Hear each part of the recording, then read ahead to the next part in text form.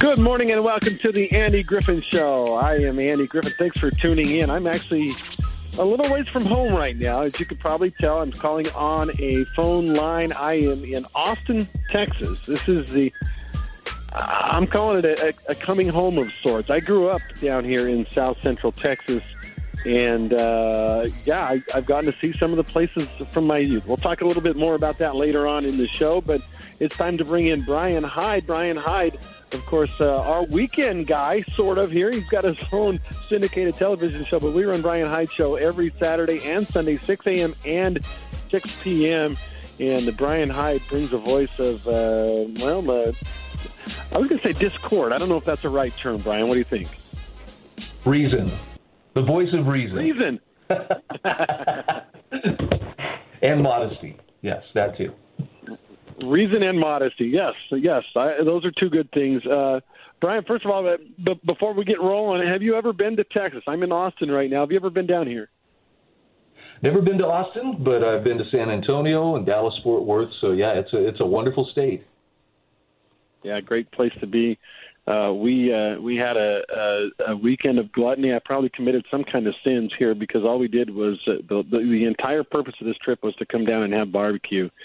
And nobody does it like Texas, in my opinion. So I know you're a barbecue guy, but if you ever get a chance to go down to Austin, there's like 4 or 5 places that are epic, and I highly recommend. And you know what? They cook. They don't use pellets down here. They use wood. They use wood to cook their meat. So good stuff. So you're going to give us some of the details, or have you already been giving details of your feasting activities? No, I have not. I have not given many details. I will tell you this. Texans don't mind waiting in lines because what happens – so, what we're used to, Bryan, is you go to a restaurant, and if they're busy, you'll put your name on a list, and then you can go and sit. Some places will give you a little pager. Other places you just got to sit in their little lobby or whatever, and then eventually they'll call your name, and you can go in. In Texas, at least at the barbecue places – you show up as early as you feel like you can get away with, and you stand in line, and they bring you in, one at a time or 2 at a time. For us, there was 4 of us at a time, and you go and you order your food first, and then you go sit down and you eat, and that's the way it is. And so there are some places we waited in line for half an hour or 10 minutes even. But there was one in particular place. It's called Snow's Barbecue, world famous. In fact, they were ranked number 1 in the world in barbecue. We went there. They open at 8 a.m. Yes, barbecue at 8 a.m. We went there. We got there by 5 a.m. because we were told if we showed up after 5, we would not get any food. Oh, and that's the other thing. They do their barbecue until it runs out, and then you're done. They're done for the day. And so we got there at 5 a.m. We were in line. Finally we were 89 through 92 in line, and we finally got to the food at about 9 o'clock or so, 9:15. So about a 4-hour wait to get food, and I got to say, it was not only was it worth it, but it was an experience because the line wraps around the building by their big, huge 5,000-gallon smokers and everything, and it's misty and cool, and I almost expected to see a guy with a hockey mask jump out from behind one of the buildings with a chainsaw, but that never happened. Man, that sounds like quite the experience. So I have to ask, what did you try? A brisket is obvious. Could you describe it for me slowly? Well, one thing, the Texans, they don't mess with their brisket. It's basically kosher salt and pepper, and if you put anything else on it, it's not Texas brisket. And they let the flavor of the meat carry itself, and I've had some phenomenal brisket.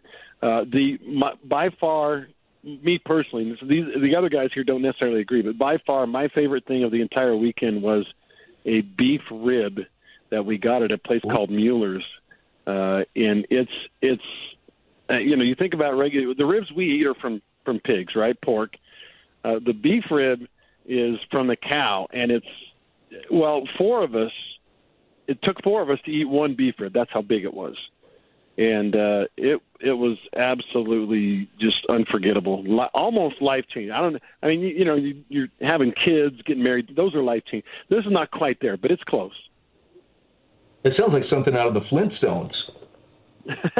Yeah, kind of. Yeah, kind of like make your car tip over. It was so big, but it was really really good. Now, I was kind of excited to learn that several people here in Texas and a couple of the guys I travel with have a pit barrel cooker as well. Which you and I both have a pit barrel cooker, and gives the meat such good flavor.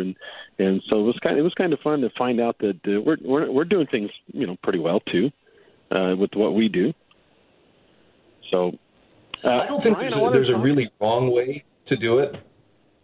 Uh-huh.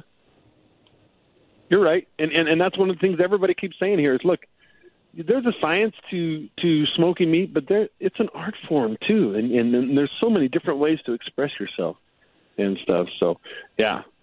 Bryan, I did want to talk about, if you don't mind, for just a minute, a great article that you linked to on your show notes from Robert Higgs, 12 myths fueling government overreach in times of crisis.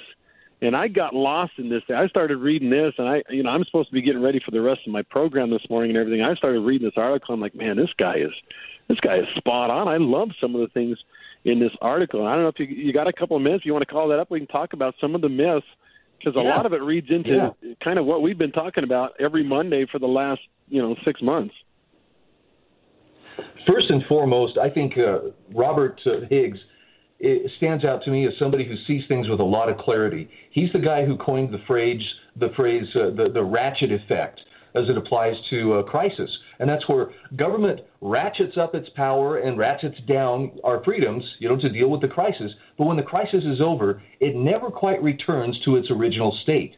It kind of stays, that tension remains, and government stays a little bit bigger, maybe not as big as at the peak of the crisis, but it always seems to tighten down rather than loosen up government's control of the people. And then he goes on from there to list 12 different myths that bureaucrats, politicians, and people who support them will use to advance fear-based policy making.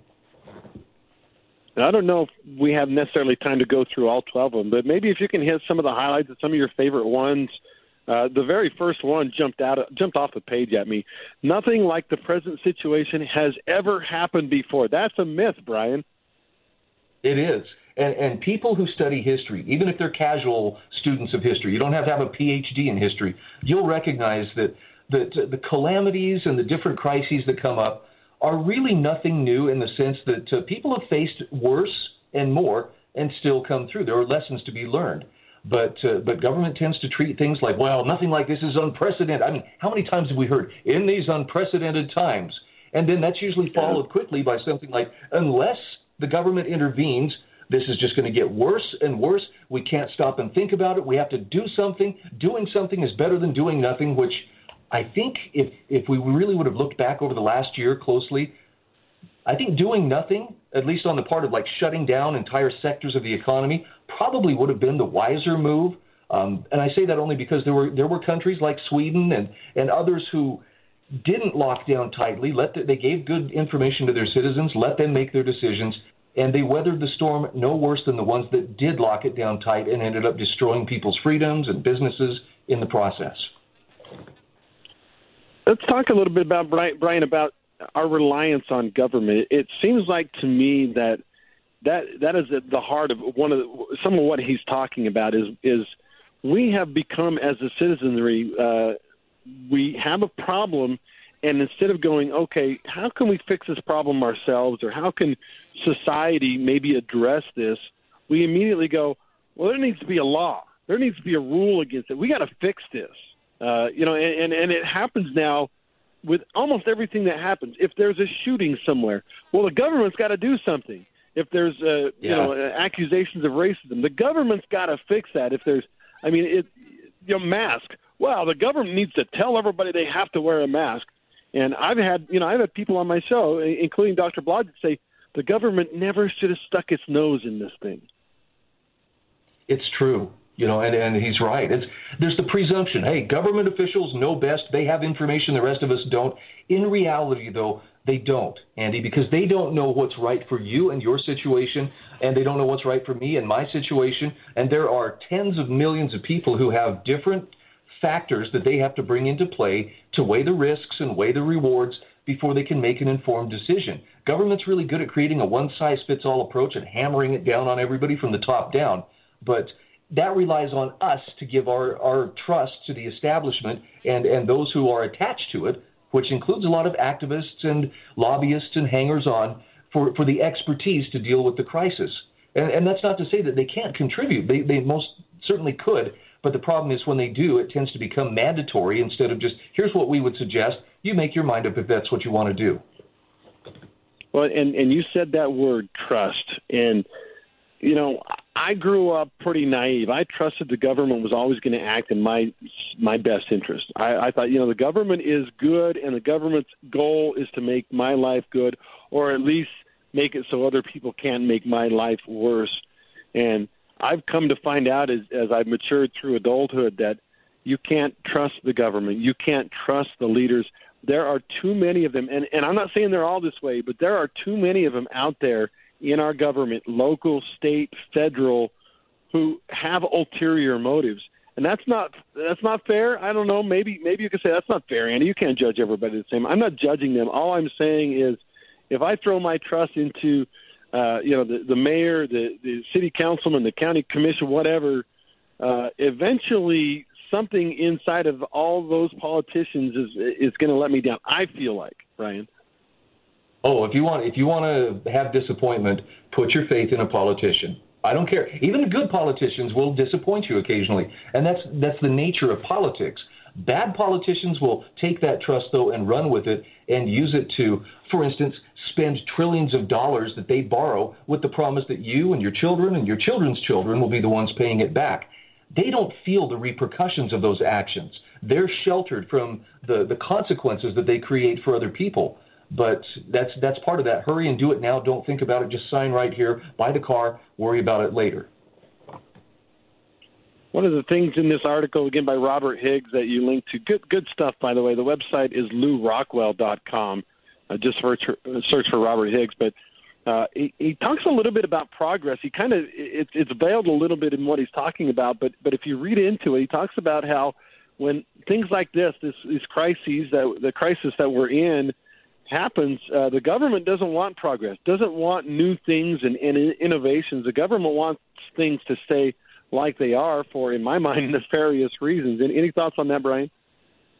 Yeah, and maybe it's just, the nefarious reason may just be, hey, they're protecting their turf. They want to make sure that nothing innovates into existence that could threaten their hold on power. And how about money now? We have a caller that sometimes likes to call, and he always says, well, the government's policy right now is never let a good crisis go to waste. When you can advance your policy and get the money you need. Money, fictitious money really has been pouring out from the government now ever since this pandemic started. And I am for one, Bryan, incredibly worried for the future of my kids, of my family, of my state, but also my country, because they just keep throwing money out and about, and they're using the crisis as an excuse for that. Yeah, it's pretty sickening. And you look at, I think the infrastructure bill, for instance, that the president has proposed.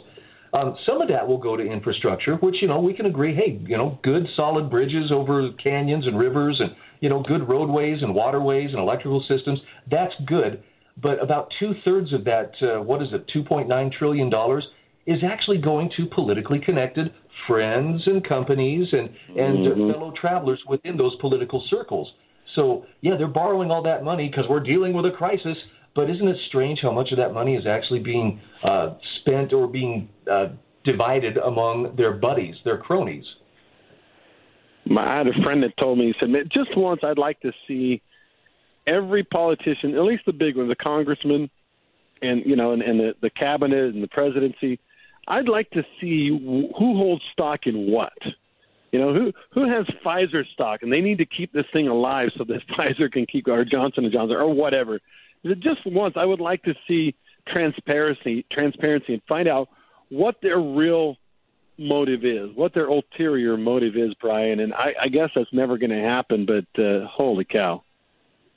Yeah, somebody suggested, and I think this is actually a pretty good idea. These Congress people should be wearing sponsor jackets like NASCAR drivers have, so we know who's keeping them afloat, who's putting the money in their pockets, and whose bidding are they doing. It's and we've talked about this before, but it's unbelievable that lobbying is actually legal. That the whole goal of a lobbyist is to wine and dine and bribe politicians to vote a certain way. Why is that legal, Bryan? Well, because they voted to make it legal. I mean, if you and I were to try to take advantage like that, we would go to jail. But there are exemptions and exceptions for those who hold public office, and they take full advantage of it. By the way, folks, the BryanHydeShow.com is the website. You can hear his show live streaming. You can listen to his podcast. You can listen to him on KDXU, 6 a.m. and 6 p.m. Saturdays and Sundays. So we got 5 hours of the Bryan Hyde Show here on KDXU. Another article that you link to in your show notes that pretty much fascinates me. Jordan Schachtel, is that how you say his name? Anyway, yeah. This is on AIER.org, and he talks about one of our favorite and beloved figures in our country, the ever-lovable Anthony Fauci. Yes. And look, I don't put much trust in what Dr. Fauci says, and it's not because I have, education superior to his. I look at the way that he is always in front of the cameras, that he clearly enjoys being seen as, essentially one of the saints who walks among us when it comes to COVID information.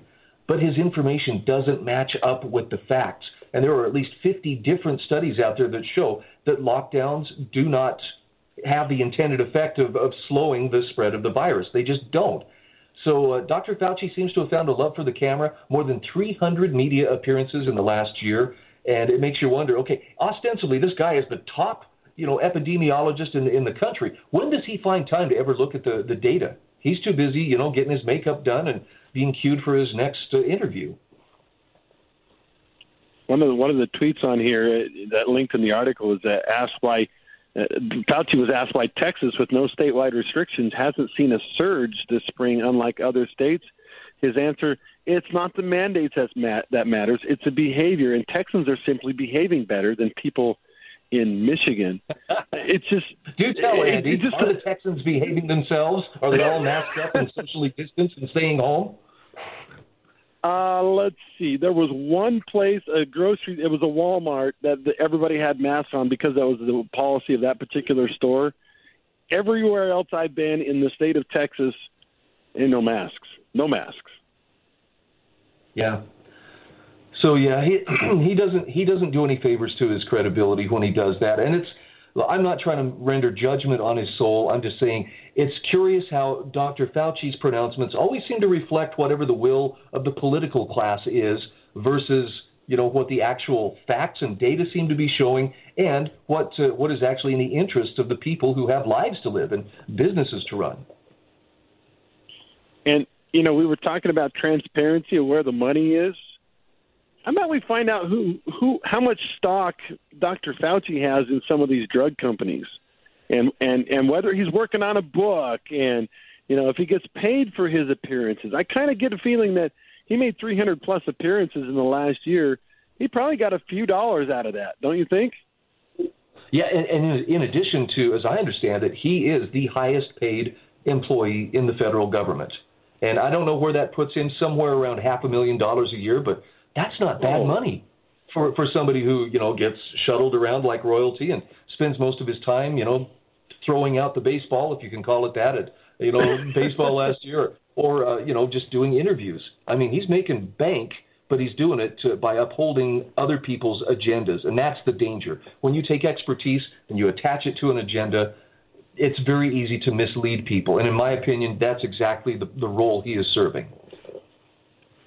He's done very well for himself, ratings-wise, and yet the guy that's supposed to be the one whose number one motive is to take care of American people's health, to be an expert on this disease, has flip-flopped so many times that, I don't know about you, Bryan, but I don't trust this guy as far as I could throw him or as far as he could throw a baseball. There you go. That's the best analogy I've heard. All right, the BryanHydeShow.com, again, is the website. Bryan Hyde is on every Monday on this program, but you want to catch his full shows, man. They're awesome. 6 a.m. and 6 p.m., Saturdays and Sundays, and we just a little taste today of some of the things that Bryan's going to talk about during his program. Any other thoughts? Everything going all right with the show, Bryan? It's great, and I so appreciate that we get a chance to visit each Monday, Andy. I'm jealous. Just know I'm very jealous that you're in Texas eating barbecue. I wish I could trade places with you, but I trust you'll carry on in all of our places and enjoying the good life. I got to figure out how to get some of this home. That's my only complication right now. So, thank you, Bryan. I wish you the best of luck. Thanks, Andy. All right, talk to you later. 9:31 on News Radio 890, 94.9 KDXU. We'll take a quick break, check into weather, and then I've got a special guest, a barbecue guest, if you don't mind, when we come back.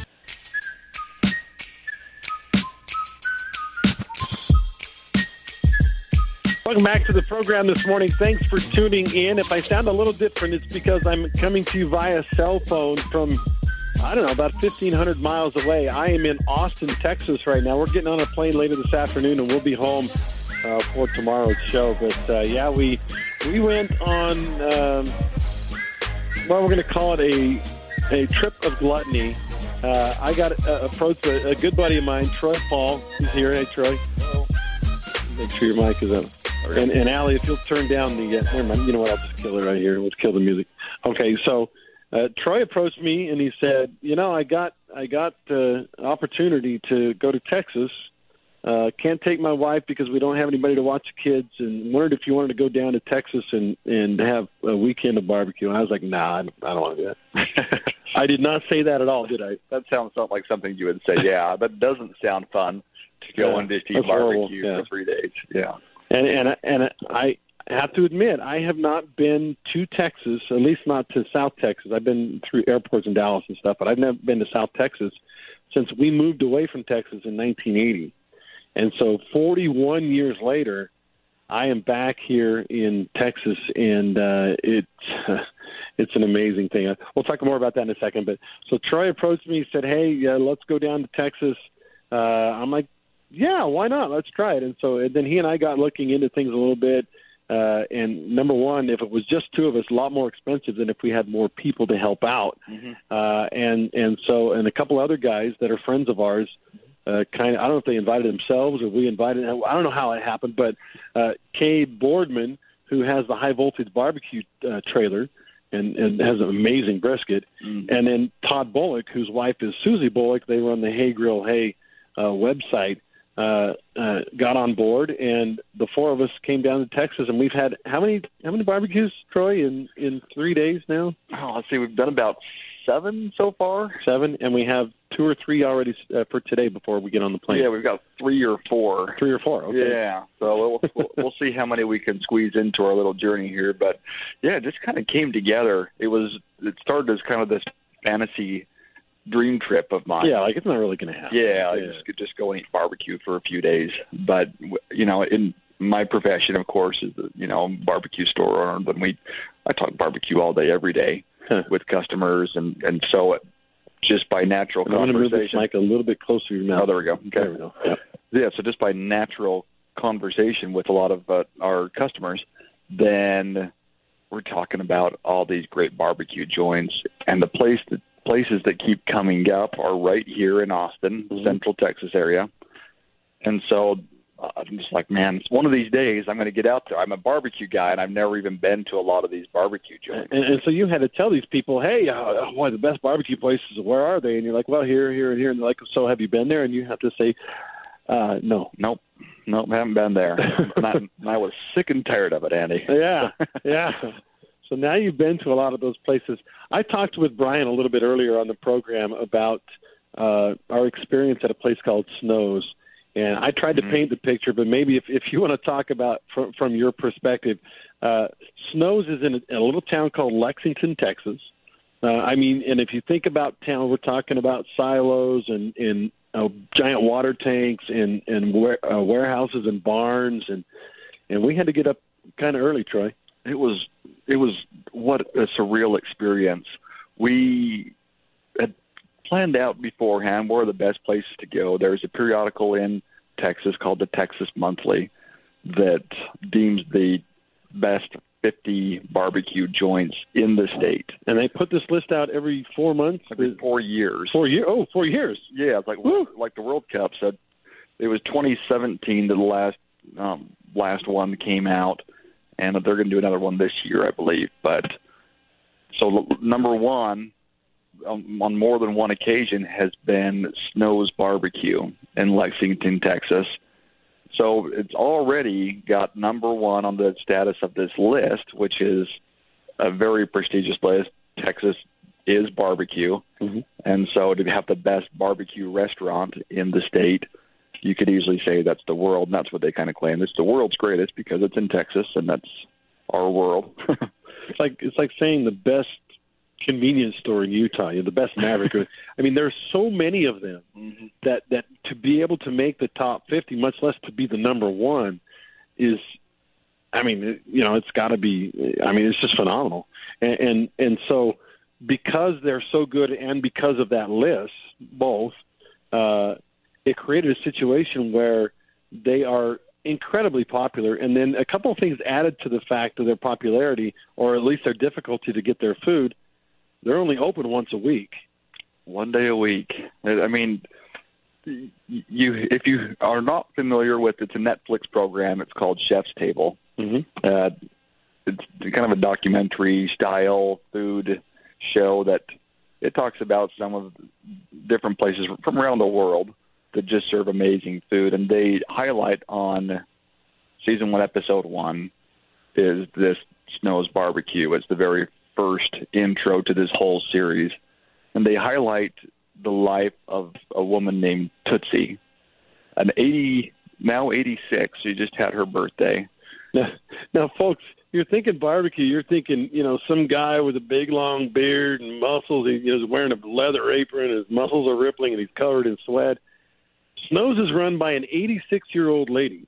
That any of those guys would just bow down and worship. Mm-hmm. Because she is the legend. She's the Michael Jordan of barbecue here in Texas. I mean, larger than life kind of a thing, but not her personality at all. She's just this cowgirl from a small town in Texas that is just a hard worker. And by the way, it's worth noting, you mentioned hard worker. She's not like a figurehead. Oh, we have this representative of what barbecue is, this 86-year-old woman that sits in a wheelchair. No. She is there involved in the day-to-day, minute-to-minute operation of this huge barbecue place. Yeah, she shows up at maybe 2 in the morning and works all night. And when I say works all night, it is work. She's working over these pits. Yeah. And right now it's a beautiful time of year, but she does this. She's been doing this for years, every week. She shows up, and during the week, then she's like a custodian at the local high school. So, I mean, Monday through Friday, she's got her day job that she does, and then she goes and comes in on the weekends.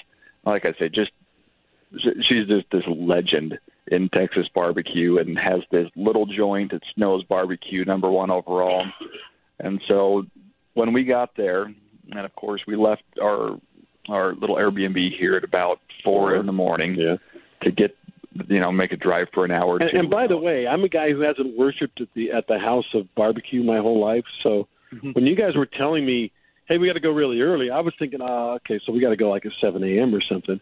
And then I got here, and you guys, okay, so set your alarms for, 3:45. I'm like, wait, what? That's called the bait and switch, Andy. Yeah. What we did there. So we left about 4 a.m. to drive to Lexington, Texas. Go ahead. Yeah. And just out of the movie. And so if you watch the Chef's Table, then it kind of builds it up, and they make it very cinematic, of course. Mm-hmm. But I have to say that the show was maybe less cinematic than the actual experience. And usually it's just like, oh, okay, well, this isn't anything what I expected. It's almost exactly how it was. And so we're there. It's pitch black in this small town, so there's not light, not even like street lights, really. Mm-hmm. The only lights you could see are kind of from behind this building. So you can see this faint glow coming from behind the pit with the smoke coming out. And by the way, we parked like a block or so away and walked up the front side of the building. So there was the glow back there, But I'm sitting there going, you got me up at 4 o'clock, 3 whatever in the morning, and there's nobody here. You guys, you punked me. Yeah. I really thought you guys had pulled one over on me until we turned the corner. And part of that is that we parked a block away because there's other cars. Right. You don't see the people. You're just like, what are these cars? They're just a bunch of cars. So you get to the front, you can see the smoke coming up, and once again, in like the night, it's 5 o'clock in the morning, then pitch black everywhere, but a little glow behind it with the smoke coming up. It's just like a legendary kind of a thing. And you see the front, and you see a few people at the front of the building. You're like, okay, thank goodness there's a few people here. Yeah. And as you go and see that line, you see that it wraps all the way around behind the building. And, I mean, like around the block, the line starts to form. We get in, and within an hour after us getting in line, 100 people back. Yeah, we're 89 through 92, and we got there at 5. We got there at 5. The line just kept going. I mean, we got there. Thank goodness we got there when we did, or else an hour later, those guys aren't eating. We haven't got any food. Yeah, and so just this really cool experience. And you right as you go around back to where we were kind of set up our little camp there, then you see the pit masters just going at it, and it's just smoky and dark, and with just a few little lights back there, and then you see kind of like the legend Tootsie that's working on her pits there, and she's just moving hot coals around with her shovel there, just going. 86 years old. Yeah, and she's been working all night. It's just amazing. We were kind of comparing it to watching Michael Jordan warm up. You want to see him in the prime of his career, and like the whole Last Dance thing. You go in. I'm going to show up early so I can see Michael Jordan in his prime, even warm up. That's kind of what it was like. You're just sitting there watching her get the barbecue ready. Epic experience. And then as soon as it opens, then they're just letting people in one at a time. Really slow moving line, and finally you get in and.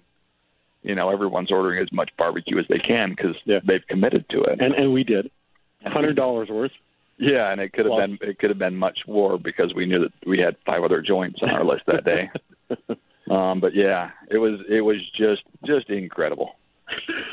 All right, Troy, I got to get a commercial break in.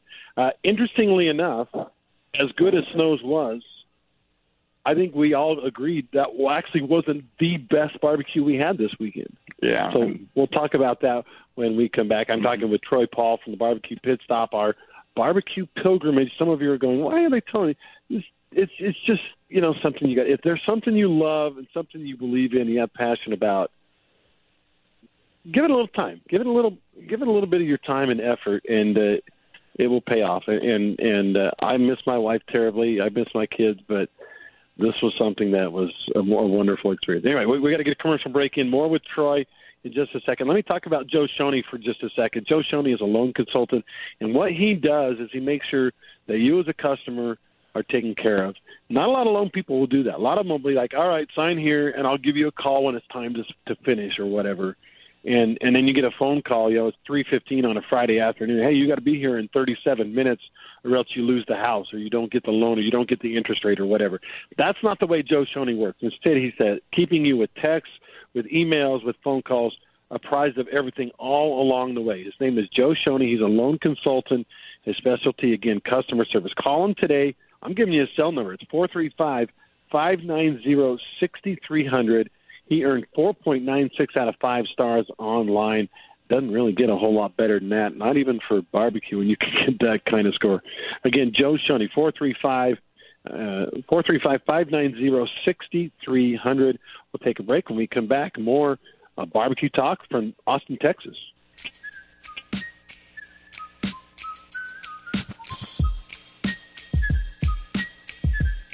Thanks again for tuning in today. Andy Griffin's show here on News Radio 890, 94.9 KDXU. And I'm with Troy Paul. Troy is the owner of the Barbecue Pit Stop. That's just off the boulevard. It's about 300 East behind Napa Auto Parts. You can't get barbecue at the Barbecue Pit Stop, but what you can get is just about anything you can think of so that you can make your own barbecue. Mm-hmm. And that's what I love about it. Although on occasion we have Cade with High Voltage Barbecue bring his trailer by, and you can get barbecue at Barbecue Pit Stop. Yeah, so, stay tuned on Facebook for those things. Yeah, we're going to definitely promote that when that comes back around. And, of course, the other guy we traveled with was Cade, and then Todd Bullock from Hey Grill Hey. Fascinated to learn his story. Now, I had him on the show, him and Susie on the show a couple of weeks ago, but here's a good old boy from Cedar City, in Cedar High School, was going to be an accountant, and, life has something a little different in store for Todd, and now he and Susie they have one of their videos. I said 300 million, I think, the other day. 100 million, though, views for one of their, I think it was their first one, their beef jerky video. 100 million. Incredible. That's incredible what they've done. Amazing stuff. So great people, too. So, let's talk a little bit more about our experience. So on was Saturday morning, was it? We got up at 4. Yeah, Saturday morning. I've lost track of time. We came in Friday night, got one barbecue joint in Friday. Salt Lake, which was good. It was good. It was really good. Yeah. More of a traditional restaurant type setting.